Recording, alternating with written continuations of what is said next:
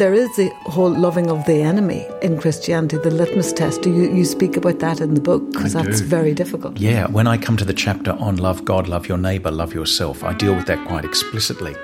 If we go back to that text about loving those who love you, he says, of what benefit in Greek? What benefit is that to you? But where you show you love somebody is when you love people whom you don't like, who are your enemies.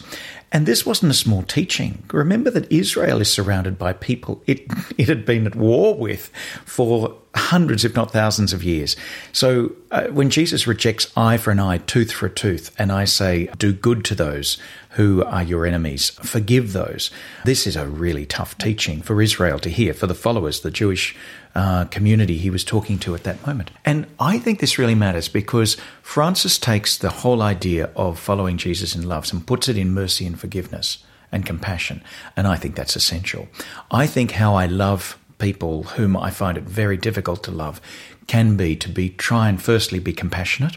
What's it like to be a woman in a man's world? What's it like to be gay in a straight world? What's it like to be black in a white world? What's it like to be poor in a rich world? What's it like to be a refugee in a settled world? To be disabled in an abled world? Just for starters. What's it like? So compassion always asks us to move to see the world from their point of view.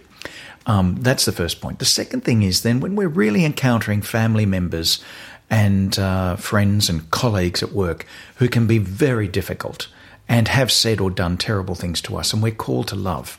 Well, part of that is called to forgive them. And I say a few things about forgiveness in the book because it's absolutely, I think love is like a mother who has a number of children, and one of those oldest children is forgiveness. Now, this is tough because when we're hurt and we're wounded and terrible things have been said and done, we're not denying it. Forgiveness doesn't deny reality. The second thing it does is it deals with it.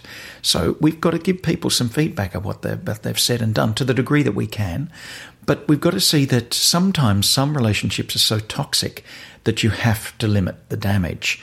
Christian forgiveness has had this ridiculous idea that we just let people keep walking over us and saying and doing terrible things. We're never asked to be dehumanized because of our Christian faith. We're never, ever asked to be somebody who lets people walk all over us, do terrible things to us. Sometimes Christian love, which this is the tough side of it, sets up some boundaries that are utterly appropriate. So I don't have to keep seeing my sister who treats me abominably, for instance. I don't have to allow a work colleague to say terrible things to me or about me. I have to confront that behaviour. That's the Christian thing to do. And when people say, oh, you're a Christian or a Catholic, you should just be forgiving. Because I am a Christian or Catholic, I call you to account for what you've done and what you've said. I also have to exercise, I've got to let it go, because forgiveness, last point I want to make, is forgiveness is a gift you give yourself. We often think it's a gift you're giving somebody else and we're letting them off the hook. Actually, forgiveness is it's a gift you give yourself. I'm not letting you take up so much space in my head anymore, or my heart for that matter. I want to be able to be a freer person. So forgiveness can set up boundaries. It can deal with reality. It's a gift you give yourself so that you might be more free to then give yourself over to the people who love you back and who treat you with dignity and respect, which is what we say all God's children deserve. Right. We're at time of this interview, Ukraine has been invaded by Russia, and the world, probably the number one for many, many people, arch criminal would be Putin in Russia. How does one love, forgive, show compassion or mercy to Vladimir Putin? The first thing to say is God loves Vladimir Putin. There's no question about that. But God's love is also, we also believe in God's justice. And that's been a very strong feature in Catholic life as well. So we're going to, as we still say in the Confiteor, but I think the old translation was better, for what we've done and what we've failed to do. We used to confess and ask for forgiveness. Well, God will ask for a reckoning. I believe in a just God, but this is a God who's utterly compassionate and knows the human heart. I wonder whether Vladimir Putin is mentally ill. There is claims that he's physically ill. His behaviour is so bizarre, so evil, that has to be called out and has been called out. Our response then, as I've seen in the world community from Australia to Ireland, is simply to try and look after the Ukrainians, to support them, and in fact help them resist aggression. You know, the Catholic Church has never had a problem in resisting evil, and we have obligations to do what we can to protect as many lives as we can. Now, it is shocking and terrible that at the same point that might mean inflicting damage on other people, but that's not our primary motivation. It's to try and get the best, just, most compassionate outcome for the people that through no fault of their own have been invaded. So I think economic sanctions, I think international diplomacy are the first thing to be explored, but then we have to defend what has to be defended, both people, their property, their rights, their land, when they have had unjust aggression. What God does with Vladimir Putin after he dies, he will be called to account. And indeed, maybe while he's alive and this war is over, and please God that's soon, he might be held to account by an international court of justice. And so he should be. We're free agents to make decisions, but in Christianity, you're also completely obliged to stand by the consequences of those decisions and held to account for them. There's not a contradiction of that in Christian theology. You mentioned St. Paul, and he oversaw the stoning of Stephen. And Stephen prayed, like Jesus, Father, forgive them. They don't know what they're doing.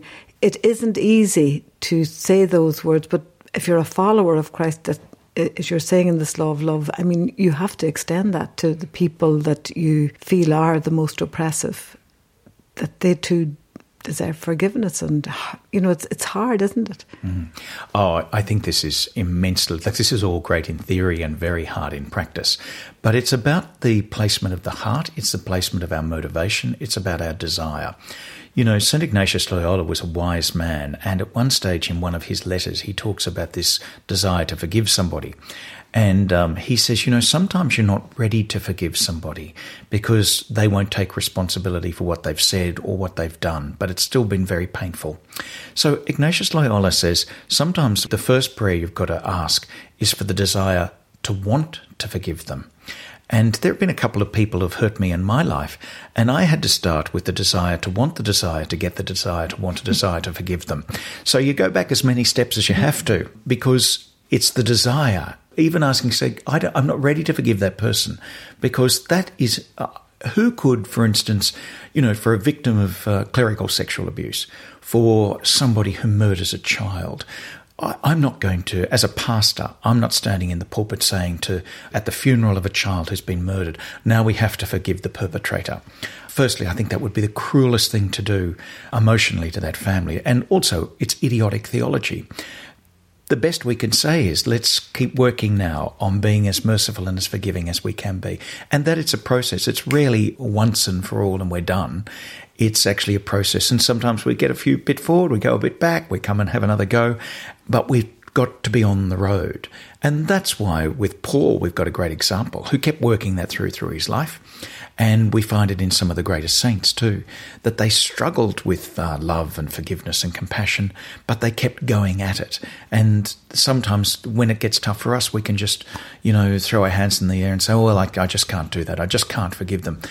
Ignatius, if he's right, and I think he is, he'll say, well, keep praying for the desire, because God will grant you that desire, please God, and then you might be able to move forward. And I think that's a rich concept. I think it gives people another option where it's not a all or nothing game. It's a something game, and in the middle we've got to keep working at where we're being called to in following Christ.